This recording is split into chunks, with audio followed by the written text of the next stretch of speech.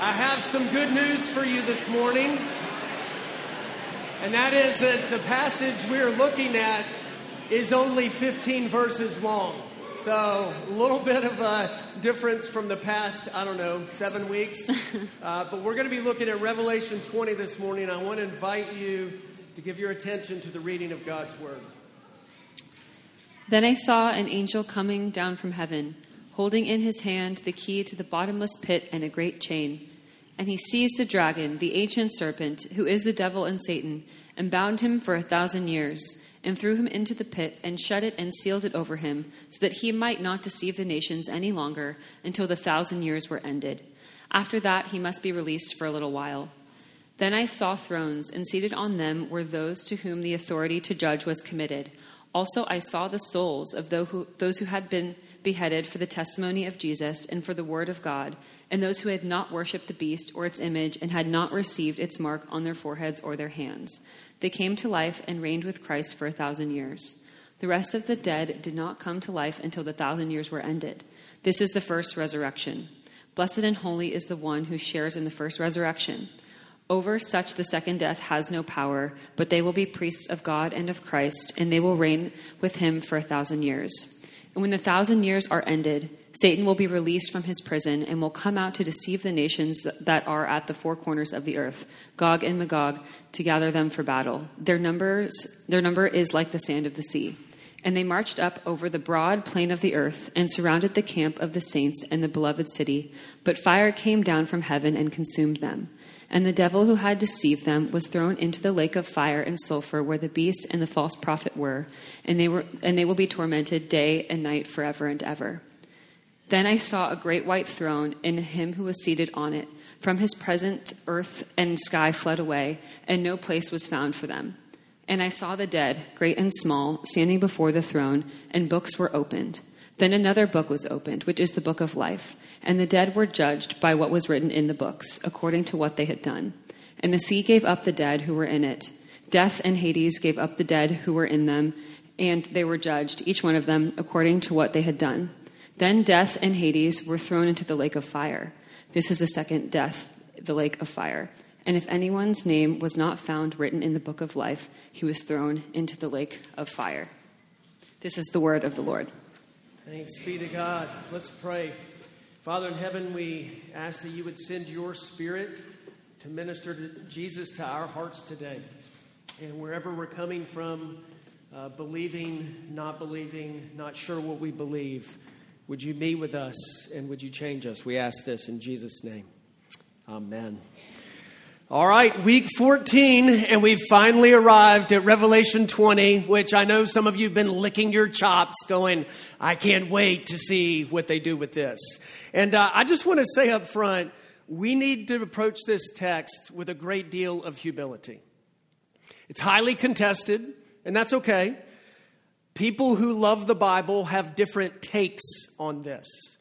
And it's important to note that those takes are incompatible. So somebody's not right, and maybe all of us aren't right, and we have things to learn from one another. So I want to approach this humbly by saying there are things we can learn from each view, because each view might have things that it's blind to. So we could look for places of agreement, and we can work on agreeing to disagree. But most importantly, I think that we can find common ground in this. And this was the quote that is in your bulletin. The best is yet to come. The future is not up for grabs, and the future is not in our hands. Now, this sermon is going to feel a little bit like a bad joke, because the real punchline of it is next week when we get to Revelation 21. But we're going to try to inch our way there, and I think that we're going to see that God has a lot for us in this text. Now, my job this morning is to preach a sermon, not give a lecture. So I'm not going to use fancy words like premillennial, postmillennial, amillennial, and I'm definitely not going to use pre-mill, post-trib rapture, okay? Because it begins to sound like you're ordering some kind of fancy coffee beverage. You know, I'd like a grand iced mocha oat milk latte with heavy cream, please, you know? And I don't want to go there. So what I want to do is I want to give you some interpretive keys up front, and by now you should be getting used to this. We've done this almost every sermon, but I want to give you a few keys that will help us as we work our way through this passage. And the first interpretive key is this: 1,000 years, and you can probably say this with me by now, is not a statistic. It's a what? It's a symbol. It's a symbol, right? It's a catchphrase. And you find it throughout the Bible, right? What does God say? He says that my mercy, my steadfast love is for 1,000 generations. Or how about this one? Psalm 50, verse 20. It says, the Lord owns a cattle on 1,000 hills. And we're not supposed to say, well, maybe one day he will own all of them, right? We understand 1,000 years is this phrase. It's meant to just be like this complete and full image, right? And 1,000 years is used 6 times in these verses. It's the only place in the Bible that speaks of Jesus reigning for 1,000 years. So we should probably be very careful about building an entire theology of the end times on this single text. And as we've been working our way through the book of Revelation, we know that 10, like 7, is this number of fullness and completion. And what is 1,000? It's 10 to the third power, right? It's like really, really complete, really, really full. And this is important because the 1,000-year period that is brought up here describes the reign of Christ and of the martyrs and saints in heaven. And I believe that this is something that is happening right now. Hold on to that, okay? Second interpretive key is this. As we've gone through the book of Revelation, and Iron reminded us of this a couple of weeks ago and did a great job, is the technique of recapitulation. Going over the same period of time again and again, but with different camera angles. And there's a technical term that scholars use to describe how the book of Revelation is structured, and it's called progressive parallelism. And all it means is this, is you can't read the book of Revelation like it's just chronological from chapter 1 all the way to chapter 22. In fact, you're going to tie yourself in all kinds of knots if you try to do that.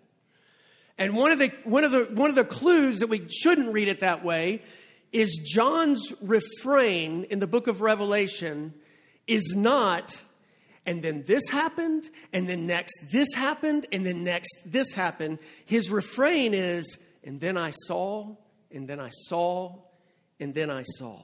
In other words, it's not what happens next, it's what John sees next. And figuring out the chronology, you're going to have to look elsewhere rather than the order of the text. And this is important because Revelation chapter 20, which we're looking at this morning, is not what happens next after chapter 19, verse 11 through 21, which we're skipping over, and you'll see why. It's what John saw next.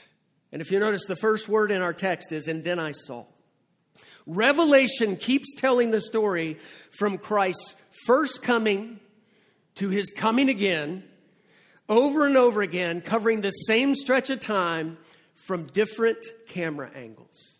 So think about it like a replay of a touchdown.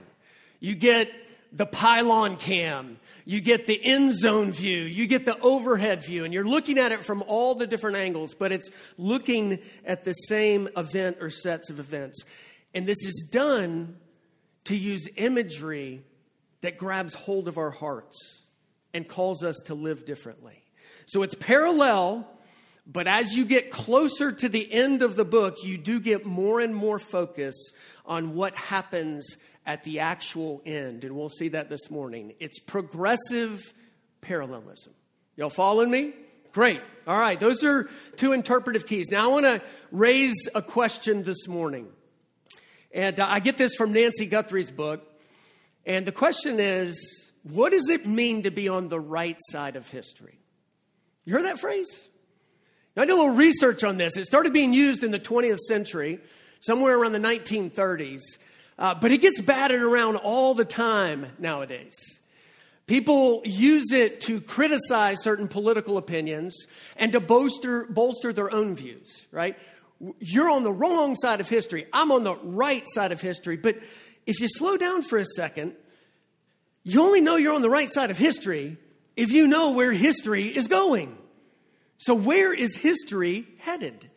And who can tell us? Only God can, because only God holds history in his hand. But the good news is this, he has. And I want to highlight three things from our text this morning about the direction of history. And those three things are this. The gospel is advancing to all the nations. Satan will go down forever. And everyone will pass through the final judgment. That's where history is headed. And that's what we're going to talk about this morning. So let's start first with the gospel is advancing. And in fact, I'm going to put it this way. The gospel is gathering people from every tribe, tongue, and nation. This is the direction that history is going. Look with me at verse 1 of chapter 20. John begins, "Then I saw." This is a new camera angle. And what he sees is an angel coming down from heaven, grabs the dragon, which is Satan, binds him, throws him into a pit for 1,000 years. And this is where things get really weird in evangelical circles. Okay? So the key phrase that I want to focus in on is the binding of Satan. And the critical question we have to ask is this. What does the binding of Satan stop Satan from doing? And it's actually right here in the text. Verse 3, he is bound so that he might not deceive the nations any longer until the 1,000 years is up and he's released for a little while. And what does he do when he's released from captivity briefly? Verse 8, he goes to deceive the nations. It's not that he has no influence or impact on the world during this period of time, but he is bound in a specific way to no longer deceive the nations. So the question is, when does this happen? Is this something that we're to be looking forward to, expecting in the future? Or is this something we're experiencing right now? Maybe we should ask, when did this happen? And here's what I want to do. If you were here for Revelation chapters 12 and 13, you remember the camera angle that John was given, and we were told the story of how the dragon got bounced. Remember, he got thrown down from heaven. And when did that happen? It happened with the birth of Jesus. John is getting wild visions that depict themes we actually see throughout the Gospels. And so hang with me here because this is really, really important. When you look at the Gospel of Mark, early in Jesus' ministry, he's casting out demons. He's getting lots of attention. And people start saying, he's in league with the devil. That's how he's able to do this kind of stuff. And Jesus says, a house divided against itself will fall. And then he tells this brief little parable. This is Mark chapter 3, verse 27. No one can enter the strong man's house and plunder his property unless he first binds the strong man. It is the same word that we find in Revelation chapter 20, verse 2. How about the Gospel of Luke? Chapter 10, Jesus sends out the 72 to preach the gospel of the kingdom. And they come back and they are just jazzed up. They're like, the demons are subject to us in your name. And Jesus says, I saw Satan fall like lightning. Not I will see, but I saw when you were going out and preaching the gospel of the kingdom. It is similar imagery as the bouncing of the dragon in Revelation 12. Or how about this, Gospel of John? We're working our way through all the Gospels here. Chapter 12, Jesus is doing his thing amongst a group of Greeks, Gentiles, the nations. And he says, now the ruler of this world shall be cast out. And I, if I be lifted up from the earth, that's a reference to the cross, will draw all men and women to myself. Draw all peoples from every tribe, tongue, and nation. Similar themes to the book of Revelation. And then finally, the Gospel of Matthew. At the very end, chapter 28, after Jesus has died and been raised from the dead, he tells his disciples, all authority has been given to me in heaven and earth. Go therefore and make disciples of all nations. Even the Apostle Paul, and we saw this earlier in our liturgy, described the death of Jesus as disarming the rulers and the powers and authorities in Colossians 2. So what does all this mean? It means that we should understand the 1,000 years to be a period of time that starts with the incarnation and ministry of Jesus Christ. And the binding of Satan is something he accomplished through his life, his ministry, his death, and his resurrection from the dead. It's saying the world can be evangelized because Jesus has bound the great deceiver and he can no longer deceive the nations. We've grown comfortable with the fact that churches are filled with Gentiles.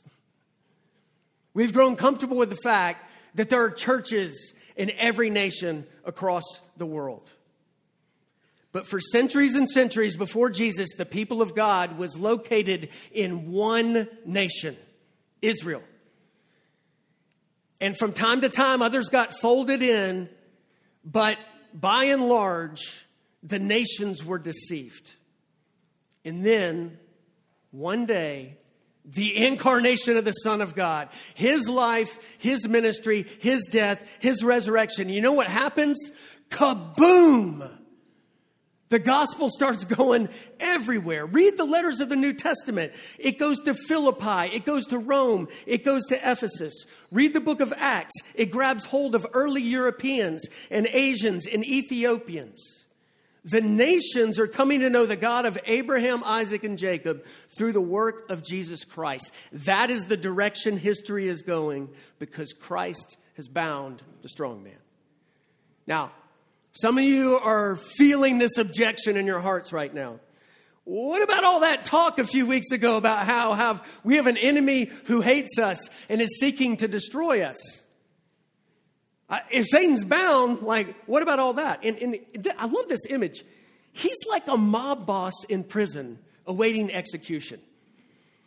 And about drug cartel lords and mob bosses, they're still able to do a good bit of dirty work outside the prison walls through their minions. And what have we seen in the book of Revelation? We've seen the beast from the sea. Political power seeking to crush the church. We've seen the beast from the earth, right? Religious and spiritual deception seeking to corrupt the church. We've seen the great prostitute, Babylon the Great, seeking to seduce the church to worldliness. And there are casualties. But while there are casualties, the gospel is still going forth to the nations and gathering people from every tribe, tongue, and nation. Look around you in this room. Look around you at history. Look all over the book of Revelation. Revelation is filled with pictures and images of people from every nation worshiping the Lamb who sits on the throne. Right? That is the image that is meant to grab hold of our hearts. That is where history is headed.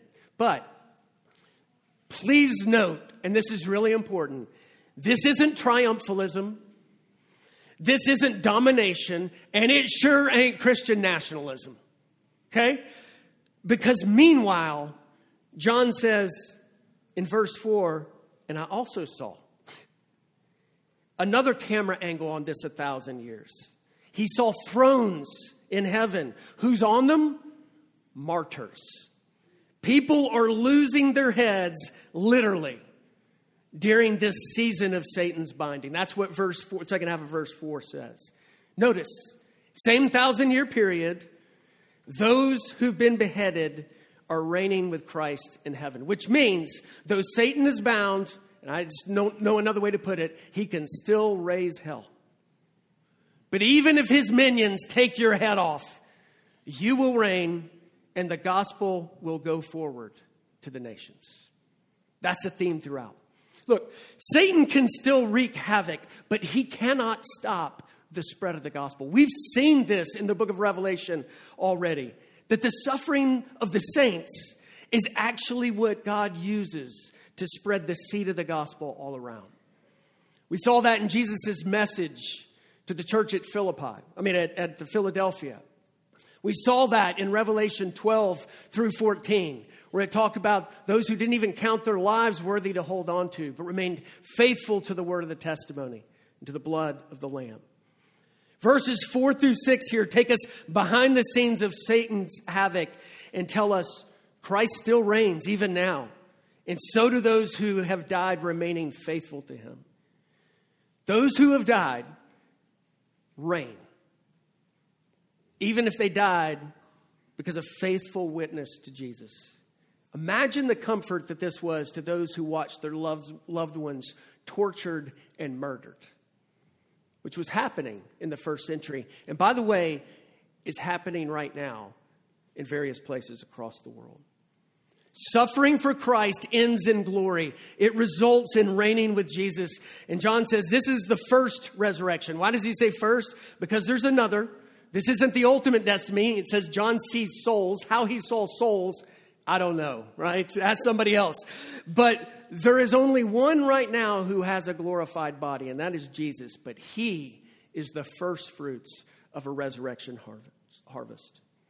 Satan is bound, and the saints reign. The souls of martyrs and all deceased believers who didn't succumb to worship the beast, it says, or have his mark, are enjoying the victory now.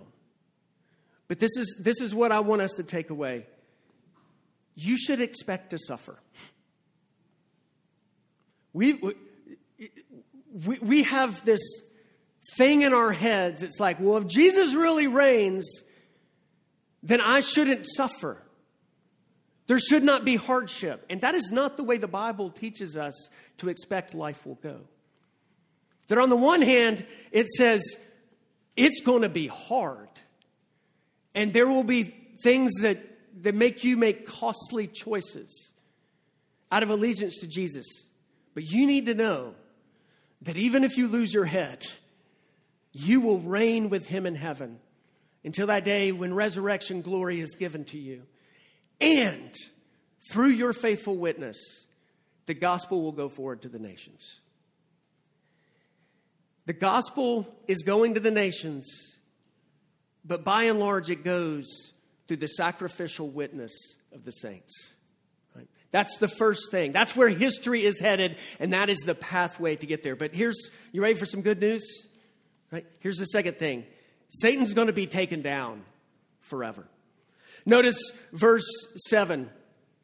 And we get a chronological note here. However long this 1,000-year period is, right? And it's symbolic. When the 1,000 years are ended, Satan will be released from his prison and will come out to deceive the nations. Release of Satan for a very brief time. He gathers his army, but it's a joke.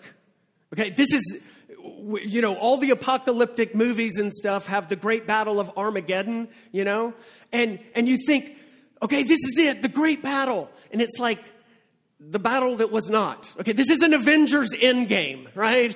Which is awesome, by the way. But it's over before it begins. Though the world harnesses all its strength against the church, the attack fails miserably. And John has already given us a few pictures, a few camera angles on this final battle that was not. It's the same as the Battle of Armageddon in chapter 16, as the War on the Lamb in chapters 17 and 19. Paul, by the way, writes about this in 2 Thessalonians 2:8. And in his depiction, Jesus puffs his breath and evil is gone forever. And what we're told here is the dragon, also known as Satan, is the last member of the unholy trinity to be dealt with. The two beasts, the beast from the sea, the beast from the earth, are thrown into the lake of fire, and so is he. And as we saw last week, the great prostitute, Babylon the Ground, also gets eliminated. And you know what we see in the book of Revelation after chapter 20? No more devil. No more devil. Revelation 21, which I can't wait to get to, shows us a world without him. And you know what a world without him is like? No more lies. No more deception. As one of my friends put it, an air of undiluted truth forever. Jesus is going to clean house, and he's cleaning house to make room for a world made new. How do you enter a world like that? And that leads us to the last thing. There's only one way. You have to pass through the final judgment. And here it is. Everyone will pass through the final judgment. Verses 11 through 15. John says, "Then I saw." What did he see? A great white throne. And it's a sobering scene. A great white throne with someone sitting on it. And it's so overwhelming that it says earth and sky fled away. It's like they're trying to hide, recognizing they're unfit to be in the presence of such holiness. And then John sees the dead, great and small, standing before the throne. And I love this image. And books are opened. Books. A book for every person who ever lived.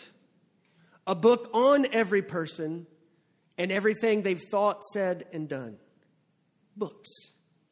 But notice, another book is opened. It's called the Book of Life. And understanding the difference between the books and the book is going to be pretty key. But here's what we need to take to heart. Everyone will one day stand before God and give an account of their life. You, me, everyone. This is the consistent witness of Jesus and the whole New Testament. Paul talks about it in Romans 14, verses 10 through 12. He talks about it again in 2 Corinthians 5:10. Jesus, by the way, talked about it a great deal. And you can see that in the Gospels. There will be a final accounting, a final reckoning, because God is a God of justice. Now let me turn the heat up a little bit more. It will be according to your deeds. Notice what John says. And the dead were judged by what was written in the books according to what they have done. And just so we don't miss the point, John says it again with greater clarity. Verse 13. And the sea gave up the dead were in it. And death and Hades gave up the dead. I mean, it's just like a full, onslaught of everyone who ever lived. And they were judged. Each one of them according to what they have done. No one will be overlooked. No one gets a free pass. Great and small, it says. Neither salvation nor judgment is according to social class or where you rank. It's according to justice. And the books are going to be opened. This is what Darrell Johnson writes. Everything is there. Nothing is forgotten. The court has all the evidence it needs. It is all right there. Public deeds, public attitudes, private attitudes. Jesus says, there is nothing covered up that will not be revealed, and hidden that will not be known. Whatever you have said in the dark shall be heard in the light. What you have whispered in the inner rooms shall be proclaimed on the housetops. And I'm going to turn it up one more dial. Every careless word, Jesus says.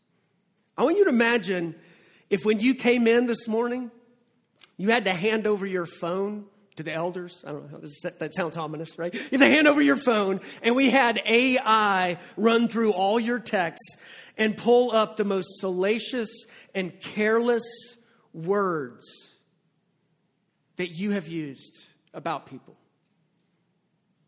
And they were put up on the screen for everyone to see. So we saw Kathy Jenke, and we saw the list, and we saw Iron Kim, right? In the list. I got to pick on like staff people, right? Your hateful words, your hurtful words, your dismissive words, your slanderous words.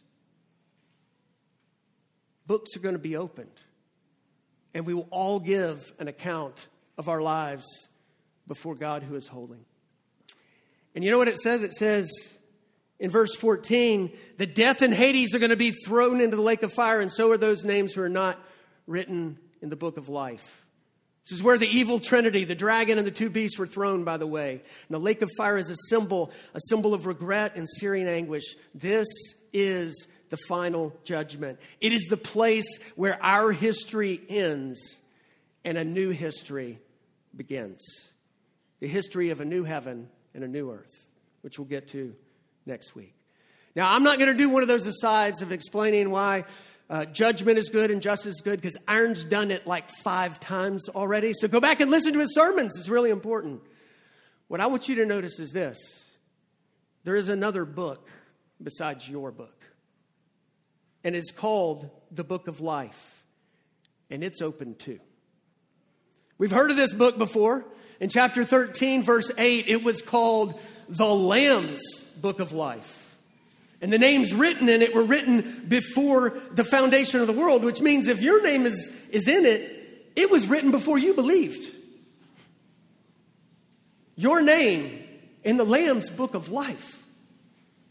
And honestly, this is the best news for sinners like you and me. Because honestly, which of us can really gain confidence by looking at the choices we have made? We have a long history of foolishness and selfishness and sinfulness and carelessness. But God, by His grace, can overcome all that. If you're worried your name isn't in there, by the way, it probably most likely it is, because it means your heart has been awakened by the gospel. And you're like, I am desperate for a way to deal with the evil that is in me. But I want you to think about this image.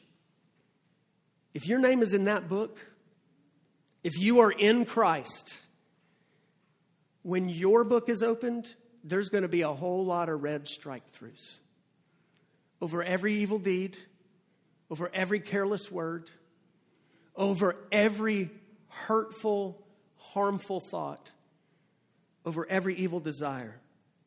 And it's going to be written over it, covered by the blood of the Lamb.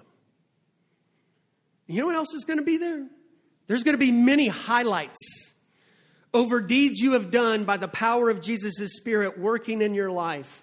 Not because those somehow earn your way into heaven, but they publicly vindicate the authenticity of your faith. Because deeds show where your trust is. And none of us is perfect in our believing. But for those who have been written in the Lamb's Book of Life, it's going to show up. It's going to show up in some way. And maybe it's going to show up by your repentance. Confessed this, repented of that, told this person they were sorry, humbled themselves here when they recognized the mess that they had made. And what it says of us here that are written in the Book of Life is you will not experience the second death. You know, this is interesting.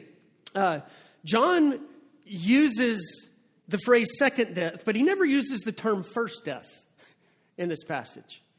And John uses the phrase first resurrection, but he never uses the phrase second resurrection. So you're like, how does all this fit together? Well, first death is physical death. And you know what first resurrection is? Right?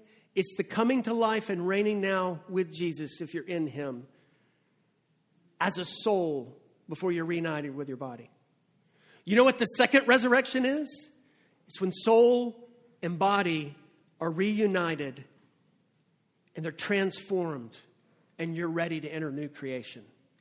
You know what the second death is? It's body and soul reunited and going into eternal darkness. So there are 2 books. Well, actually, there's a billion books, but there are the books and there is the book. When God opens your book, He won't have missed anything. Line after line, notation after notation. It's all there, and that's incredibly sobering. But if your name is written in the Book of Life, red strike-throughs, highlights. Like, I'll be the first to say, you don't want to see the book on me. I don't want you to see it. But you know what? It's going to be seen somehow in some way. And because Jesus has got a hold of me, it's going to be stamped all over the place with forgiven, pardoned, canceled. Work in progress. The Lamb's Book of Life has His deeds, not ours. Which means you got to ask yourself a question.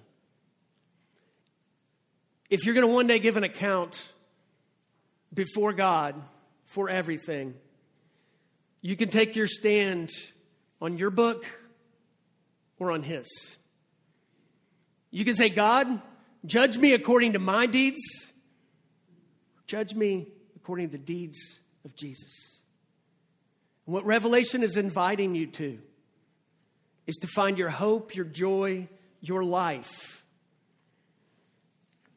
in the Lamb who was slain before the foundation of the world. Look, God holds history in his hand. He's the only one, and he's the only one who can tell us where it's going. And so he's the only one in reference to that we can know if we're on the right side of history. Where is history going? It's the advance of the gospel to the nations. Look around you in the world. And no, that's not triumphalism. It happens through the sacrificial witness of the saints right now. And even if you lose your head, you reign with him. Where is history going? The end of Satan forever. And next week, we're going to see a world without him. Right? And it's headed towards a final reckoning where you can either take your stand on your own book or on the Lamb's book of life that has his deeds. You want to be on the right side of history? It's not about being smart, and it's not about being progressive, and it's not about being conservative, by the way. It's about being connected to Jesus by faith. Because he wants to share his victory with you forever. I'm going to end with this quote because I love it. And it's from G.K. Chesterton, and it's from his book, The Everlasting Man. And he's looking at history from the perspective of the Christian faith and its progress or not in the world. And he says at least 5 times the Christian faith has to all appearances gone to the dogs. But in each of these 5 cases, it was the dog that died. Do you want to know why? Because Jesus reigns. He reigns right now. He has bound Satan so the gospel can go to the nations. Right? He is rescuing his people who die in allegiance to him, who hold on by faith and don't worship the beast or receive its mark. Right? He's going to take Satan down and he's going to eliminate it forever, and he's going to purify us through his own blood so that when we pass through judgment, it is the preparation to enter a world made new. And I can't wait to talk about that next week. Let's pray. Lord Jesus, you are so good beyond our imaginations, and we thank you for your word. We thank you that you reign even now, and that one day we will see the application of your victory everywhere. We thank you that by your blood and through your deeds, we can be accounted righteous on that great day. Not because of anything in us, but because of all that you are for us. And we ask that you would order our lives by faith according to the direction that history is going. Lord, we need you by your Spirit to do that in us, to make us a people made new, to prepare for a world made new. We ask this in your name. Amen.